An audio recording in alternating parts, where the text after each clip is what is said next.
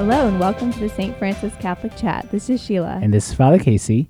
And Sheila, today we are very blessed to have a special guest with us. Super duper special. Super duper. I don't know. Wow. I don't know if I'd go that. Maybe just super special. But No, I would go the super duper. You'd go with the duper? Yeah, it's been a good, fun time. So far, yes. Well, anyway, we're very happy to welcome with us today Father Christopher Seiler. Hello, Father Seiler. Hello, I'm happy to be here. Father Seiler is a priest of the, what archdiocese? From the Archdiocese of St. Louis in Missouri.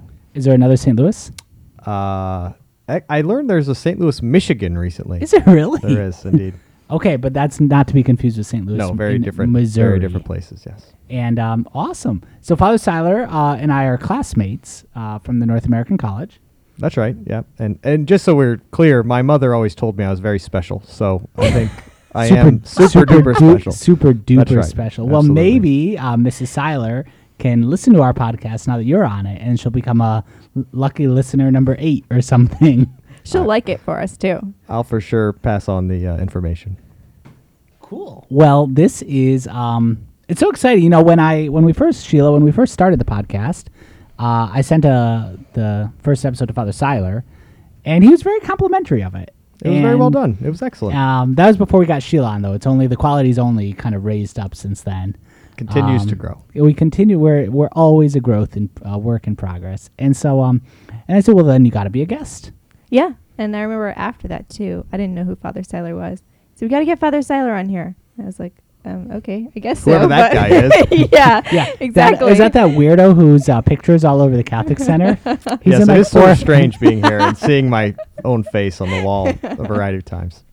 That's how we do it. Actually, Father was very impressed by how recent our canvas pictures are. He was commenting. Yeah, because in the corner of this room, there's a picture of you in a mask. Right. So I thought, I was doing it before. It was I cool, presumed though. you weren't doing that last fall. No, that was from about a year ago. Father sets the fashion. That's right.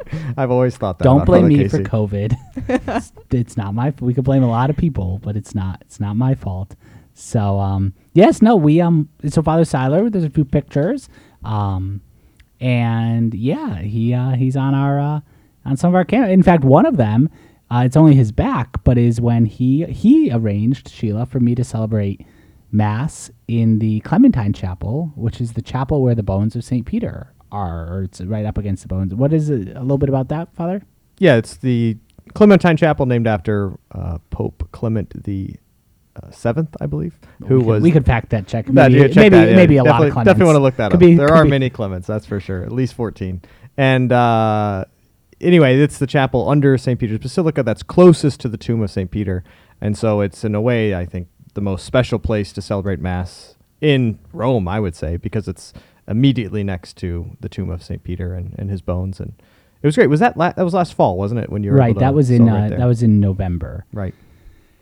And it also, Father Seiler on that trip was also the one who just told me that I should call Santa Maria degli Angeli and ask to celebrate Mass on the tomb of St. Jose Maria. So there's another picture of me celebrating Mass, and he's the one who at dinner, I think it was just the night before, said we should just call and see if you can say Mass there. Yeah, it was great. So basically the two coolest location Masses that I celebrated when I was in Rome last year, the Mass on the body of St. Jose Maria, and then much, bigger Mass right at the bones of St. Peter is...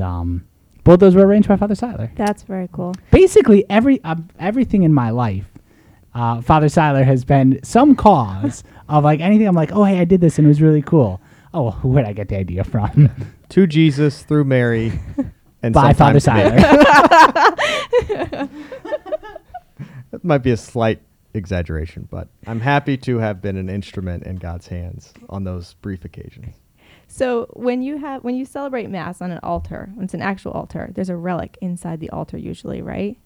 Yes, yeah, exactly. Does there have to be? There's supposed to be. So, I mean, for example, during these last few months, I've been living at home actually with my mom and dad because I've been sort of displaced because of the virus, and I've been celebrating Mass just at home on a table that I've been using. It's not ideal, but in a church, the altar should have a stone on it with a relic.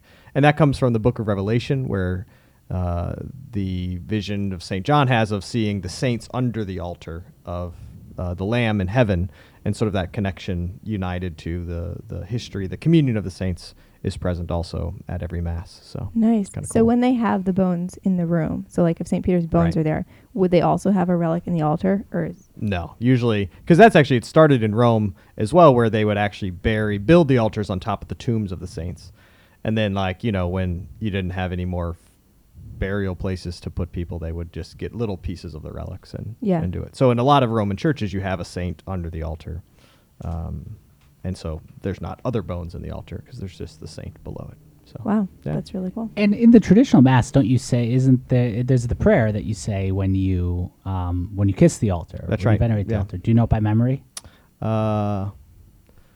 No, I don't. I'd have to start with the Our Father Nobis. I was actually doing the same thing in my head, but you say reliquia hic sunt. You say the relics who are here, and then you kiss the altar. Right. And it's Quorum like you- sanctorum tuorum reliquia Reliquia hic sunt hic quorum. sunt. That's yeah. right. Yeah, see, I Atonement miss all of sanctorum. this. Right. It's said in a little voice. It goes, I know, sitting in the pews. I don't hear this Well, stuff. people really don't. That's Yeah. a whisper.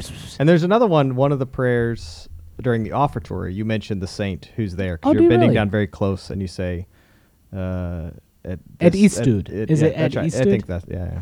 It it's interesting. So there's a in the traditional Mass, there's a lot of prayers, a lot of private prayers that the priest says, a lot of whispered prayers that the priest says. And a friend of ours, who I'm not gonna say, has an older priest friend who he'd have a terrible memory, and he couldn't remember the prayer. And so, like, he would get pretty far, but then it just. And so there's Yeah. one time that he's going. It was actually in that the Meritum Sanctorum Torum Quorum Domine. That he just completely blanked on me. So he's there, and it's a whispered prayer, so no one can hear. He's just like, Lord, the prayer I'm supposed to say. That's it. I mean, The Lord that's- knows. The Lord the Lord knows That's the right. prayer that I'm Exactly. supposed to say. Absolutely. It's very. tough. It's tough. whew. What else are you gonna do? Exactly. So it's very no, but those are all whispered. Their prayers that are said in a low voice. In the traditional Latin Mass, there's a lot more low voice prayers. What is the symbolism behind the low voice? I think it's the. I have no idea actually. I can't even make anything up. Yeah. No, we could try to make something up. I mean, I think it's- the reality is it was during those centuries. It was the altar was far from the people, and part of that was just these private prayers of the priest to sort of cultivate his own devotion Oh. as he celebrated. and also, like, if you got to project your voice along, like, give the poor priest a break. Like, we can. Yeah. You don't have to try to get people to hear this one. All right. Especially with your back turned to them. also I mean, true. Facing the same direction Yeah. as them, Sheila. Facing the same direction. There you go. sorry. Well, as I follow Father Seiler in many things, and Father Seiler is actually responsible for much of the formation that I've, we were classmates in Rome, so we would talk a lot between classes, on the way to classes, and we lived down the same hallway for 3 years, I think, 2 Correct. years on Ruckus and then one on the Correct. rectory. Yeah, 3 years. Father Seiler is actually the priest who we went on vacation our first summer in Rome, and he gave me a book to read, which is actually the topic of our discussion today, called The Intellectual Life. And it was just this idea of intellectual formation, intellectual life. And as I reflect upon my own formation, there was a few kind of points in my formation. Started with Bishop Barron, who then was just Father Barron, coming and speaking at the NAC and just being like, wow, this guy is really smart and he's really convincing when he speaks. But then we went on vacation, and you gave me this book by Father Sertalange, The Intellectual Life, which then I read. I'm just like, wow, like, this is so cool. So today we're talking a little bit about the intellectual life and why that's important. So this book, The Intellectual Life, was it like trying to convince you that you should cultivate the intellectual life? Ultimately, the idea behind it is sort of to, talk about the value of the intellectual, but also sort of, so the theory behind the intellectual, but it's also a very practical book as well. Incredibly practical. That sort of lays out how one should order one's life, one's days to pursue the truth and to pursue wisdom and sort of cultivate the intellectual life as a spiritual discipline, ultimately, not just for knowledge's sake in the sense of some sort of purely worldly reasons, but ultimately the grounding of the intellectual life is the sort of natural inclination that we have given to us by God to desire the truth. That, God, who is first truth, has given us this desire, and ultimately our perfect happiness comes from, as St. John says, we will see him like, as he is. So ultimately it's this desire we have for the truth, and the more we know, it's all a greater knowledge of God that we're desiring. And so Sautillanges, as a Dominican, the Dominican order, St. Dominic, whose feast day is tomorrow. Spoiler warning, we're recording this on August 7th. I have no idea when it's being aired, but spoiler warning, this is August 7th. Just so everybody knows. But anyway, St. Dominic, who was the sort of father of Father Sautillanges, said that, or gave the first motto of the Dominicans was Veritas, truth, because he wanted to preach the truth and to share the truth of the faith. And so the Dominicans, I think, have this really strong tradition and sort of passing on that intellectual aspect of finding and discovering God. Cool. So why would you say it's important, to know our faith and to know the truth in general, right? It's not just about matters of catechesis. It's just to know the truth, to know why. Yeah, why does it matter? Like, why not just kind of be pious and go do our work? And isn't that enough? Like, well, why do we have to learn stuff? Well, I think it's, at the end of the day, we say we're created in the image and likeness of God. And the root of the image and likeness of God in us is our ability to know and to love. And so, as the tradition says, you can't love what you don't know. And so, if you want to love well all the different things in your life, whether it's what you're doing as work, what's your family, the different people in your life, the Lord, you got to know things. And ultimately, for me, it was really, in high school, I think I had some really important professors who cultivated in me sort of just this wonder. And, I think just wonder at the gift of creation, everything we see around it, from science classes to, well, not so much math. I never really liked math, but I understand some people get into that sort of thing. But, Julia the chemist is sitting over in the corner frowning right now. Well, I understand it's a deficiency in myself, but it's a lack of virtue. It may be a deficiency in the subject, too, though, because I don't really like math either. Well, hey now. There's very good things and important things that are there. But no, I mean, it's that sense of we grow in the likeness of God the more truth we take in whatever source that it comes, because it all does come from God. And again, it's makes us more human the more that we know. And that's true about all sorts of things. And so and part of Sautillanges says, it's good to read broadly and to have a wide purview of what's there, because nothing is alien to the Christian other than sin. And so all that is created, all that exists in the world is something that's ripe for our pursuit of knowledge and finding the good that's there and ultimately returning it, using it for the glory of God. Yeah, I agree. And I think one of the things that's so important is that, like you said, that sense of wonder. And just to desire to know more about, I want to know more about this, right? I'm reading this book, or I'm studying this particular topic, and it's not just I'm studying we're actually going to talk about this with Optimal Work, which is what we're implementing with regard to helping study and learn here at the Catholic Center this upcoming semester. But that we're not just studying to get it done, right? It's not just I'm just reading, I just want to get this book done. Now look, I read books to get them done sometimes because I'm on Goodreads and I got a reading challenge, right? I want to read 40 books by the end of 2020. And actually today I just upped it to 50 because I'm doing so well. I'm at 30. I hit 30 books today, and we're not even, so I upped it to 50, and I'm still 2 books ahead of schedule. So let's see. But I read some little books just to up my numbers. So sometimes I read just to get it done. But more, that is less motivating than I want to know more about this. I'm interested in this topic. I wonder, how does this go with this, and what is, how do these different things fit in? And that's a motivation that pulls us through, so that our study becomes effortless. It becomes so enjoyable that we have to force ourselves to stop and go off to do whatever we're doing, and not force ourselves to continue and stay awake. That's not always the case, though. I mean, there are multiple subjects that I classes, I should say, that I start, and I'm like, man, I should have picked a different elective. And I mean, I learn stuff, and I enjoy something throughout the semester, but I don't necessarily end up leaving the semester thinking, that was a great class, I'm going to take the second one. Yeah, sometimes if it's like math, you just gotta like get through it. Especially math. This is actually without Julia having a microphone. Her just sitting over there getting upset is a little entertaining. Absolutely. Well, but no, I think you make a good point that, I mean, while cultivating the virtue of, studiositas and, sort of a sense of wisdom. That's studiosity for those who don't speak Studiosity. Latin. That's right. And, but there is that way in which, like any virtue, it's harder at the beginning. And I think especially when you're first learning the sort of beginnings of some science, often it's more difficult, to get the basics down. But once you do, just like playing a piano or something like that, it takes a while to learn the scales, and that's tedious, but there's a sense, it's that freedom for excellence, that cultivation of a rightly ordered intellect too, that takes effort. And actually, I remember Father Casey is more virtuous than I am in many ways, but one way is I think actually, then and Sergiash talks about this, is just go on, please continue. Yeah, that's right.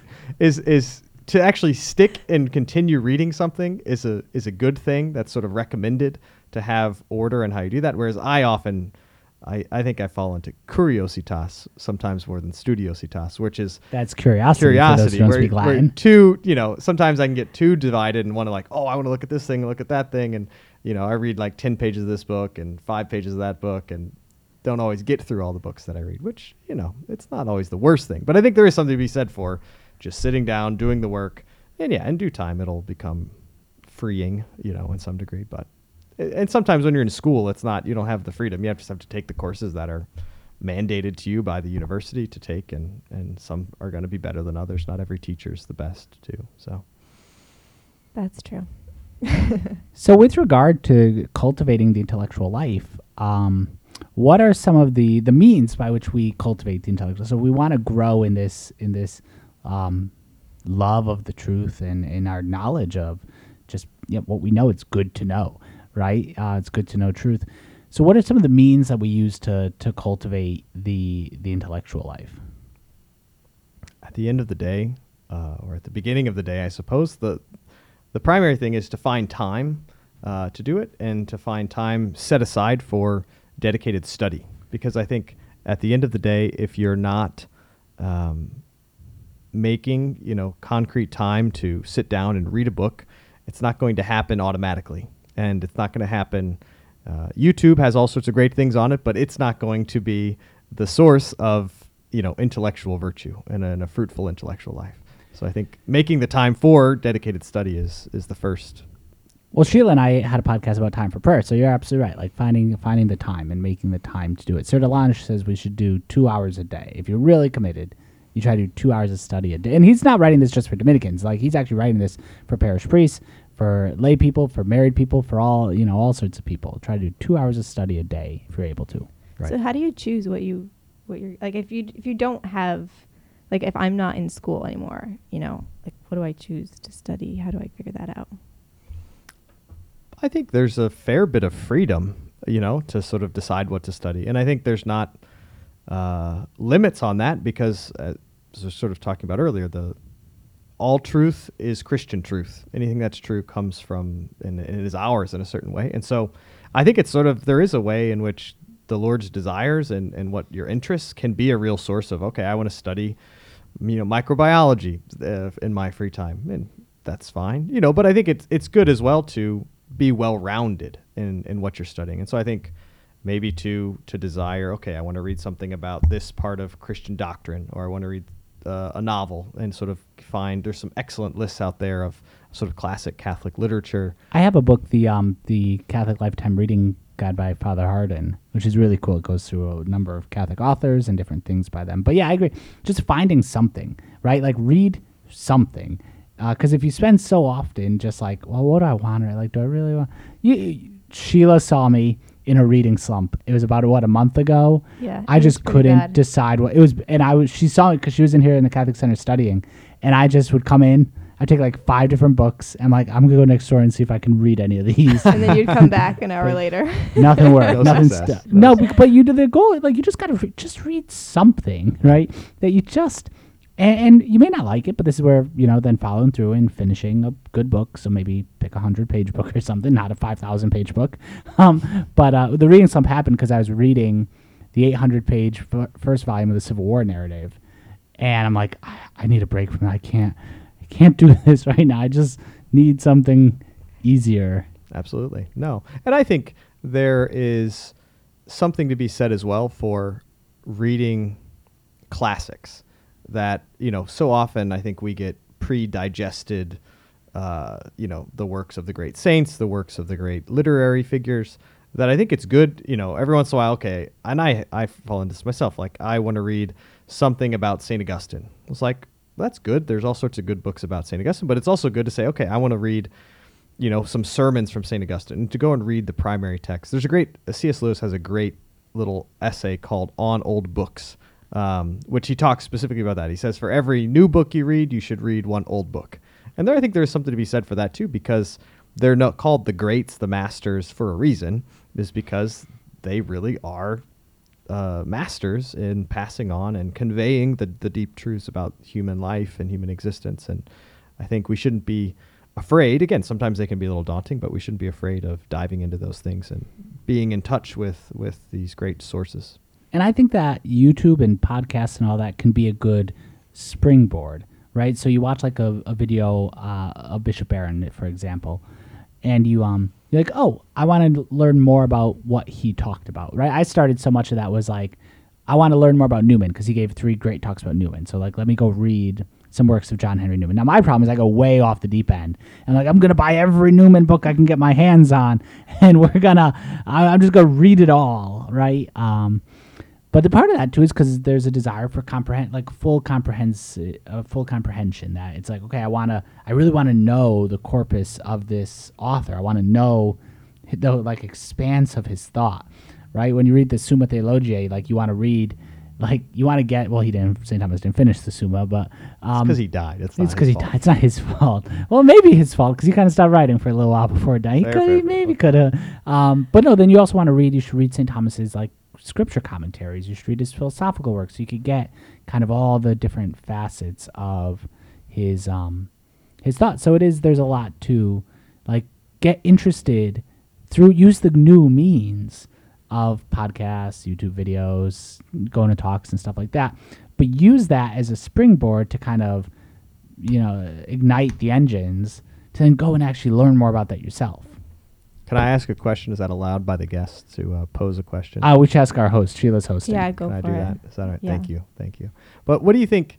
Because there's a way in which study is a pretty individual thing, but I mean, Father Casey, what is your experience with the import of community and friendship in cultivating the intellectual life? Oh, I think it's essential.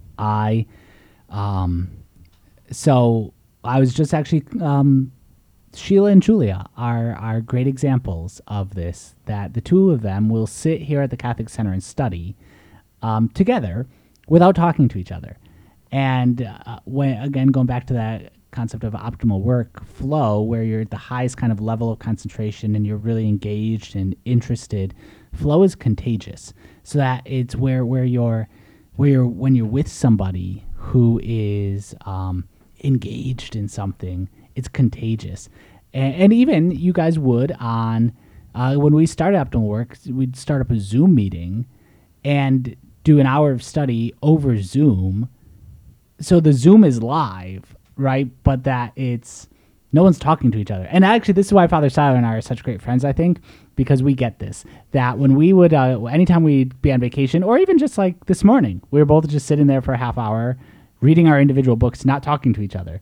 Like we understand that friendship doesn't always have to mean talking to each other, but it could just be sitting in a room and reading our own separate things and doing that. And so there is something about community in that. Also being able to ask questions of someone or just kind of talk out an idea and have someone ask questions of you. So when you go back to the read, it's like, oh, well, what about this? And you're like, I don't know. And I go back to the book, I'll keep an eye on that, right? Yeah, and I think when someone has a love for something, it's contagious. I really don't like chemistry at all, but since I hang out with Julia so often, I've grown to appreciate chemistry so much more just by her explaining all the little things, and just like to see the passion that she has for it. It makes me want to like it, even though I have difficulty doing that.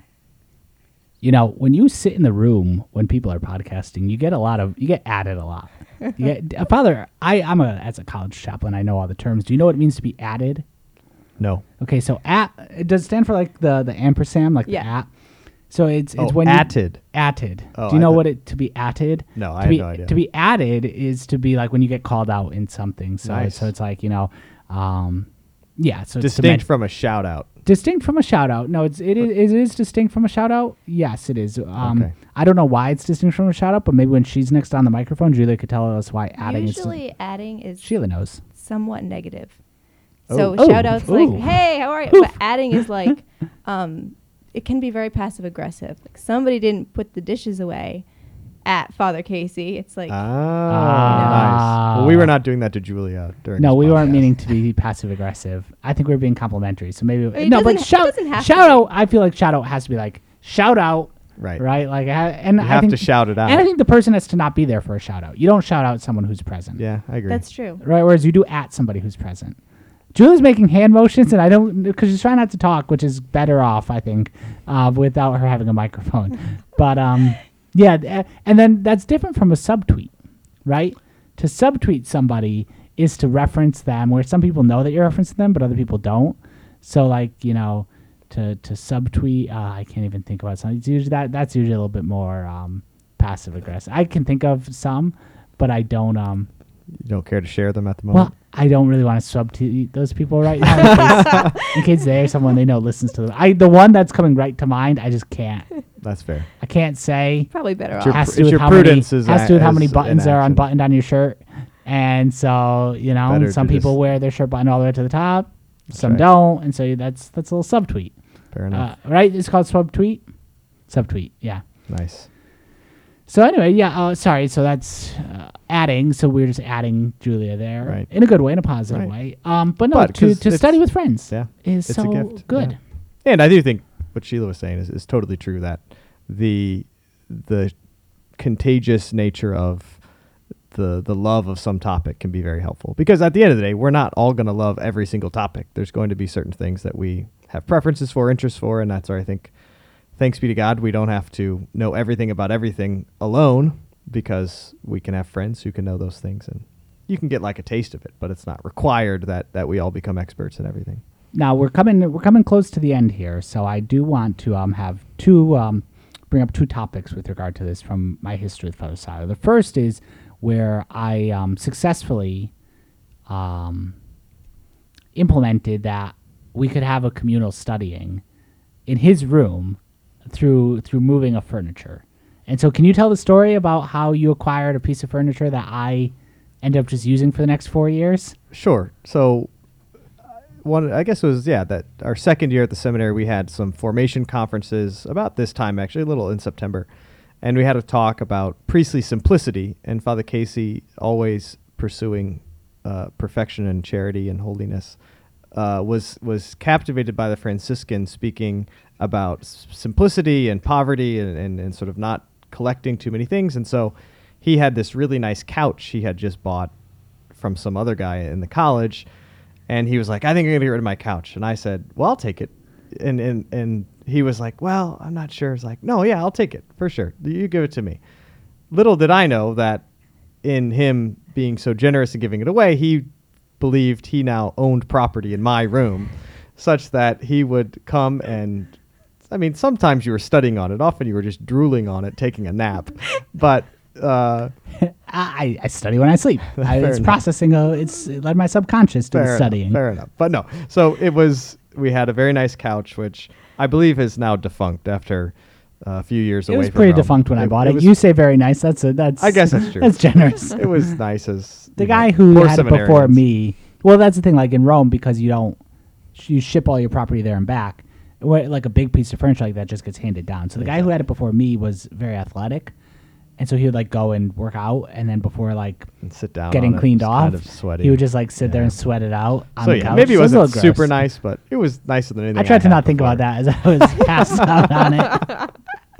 In any event, but it was good, and my room did become sort of a locus of good, I think, enjoyable conversation about what we were studying, and often, or with some regularity, we would also just, a couple of us would be in there, using the couch, the other chair I had in my room, reading and seeking after intellectual. Similarly to that adventure. vacation, we actually went on it twice to the Yeah. same place, and a real kind of study vacation. where you L'Altare can- del Lupo. L'Altare del Lupo The in altar of Bracciano. the- of Who the was the name wolf. of the? What was the name of the I the can't husband? I remember. can't remember his name. It'll come back to me.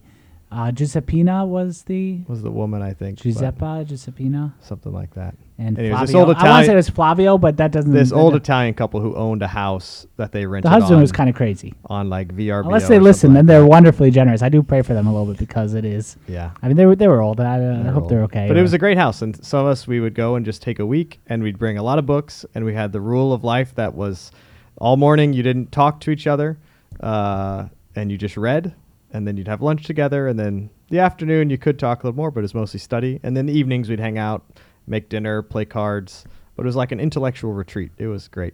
Those were wonderful. Well, and in these things too, there's something about the social nature because this was in on your couch. This was at that all other things that could be considered vices or good thing. Having a nice glass of bourbon or a cigar or something when it's a vehicle for this kind of intellectual discussion, or it's just like that's the proper place to enjoy some of these other created goods. A glass of wine, whatever. Yeah, Right. absolutely. So it could, we'd have a good time with that. And then just the second point, because we're definitely over time now, but with such an esteemed guest, we're just gonna get every minute out of him we can. Speak of my priestly simplicity, which it was an on and off thing. Father Seiler and I, with the intellectual life and priestly simplicity, had a little contest by the end of our time in Rome who would have more books, because we both Had many books. had a lot of books, to the fact that the seminary provided you with one bookcase, and it was a long bookcase, not a tall one. But if you've got a second bookcase, you could flip it upside down, and then you could have two bookcases. It was basically a whole wall of books. There's a wall of books, and so I don't know, looking around the Catholic Center, if you see, I've I've continued my pursuit. Yes, of- you have more books than I do now, but I enjoy, because even the last 24 hours or so being here, seeing books, I'm like, oh, I remember that book in his room in Rome. I remember this book in his room in Rome, and it's good.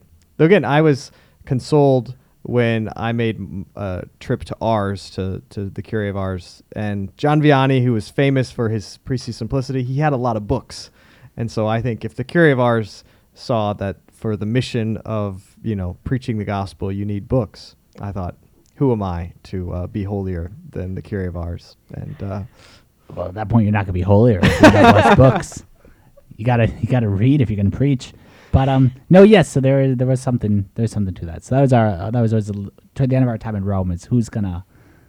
I remember there's one that I had to buy because I put it down on an outline. It was about NAPRO technology, and I put it down on my outline. And someone's like, they could ask you about any book you put down in the bibliography. I'm like, so I had to go buy this book on NAPRO technology and natural family planning, and try to read it on a train one day just so I could answer if someone asked me something about it. Yeah.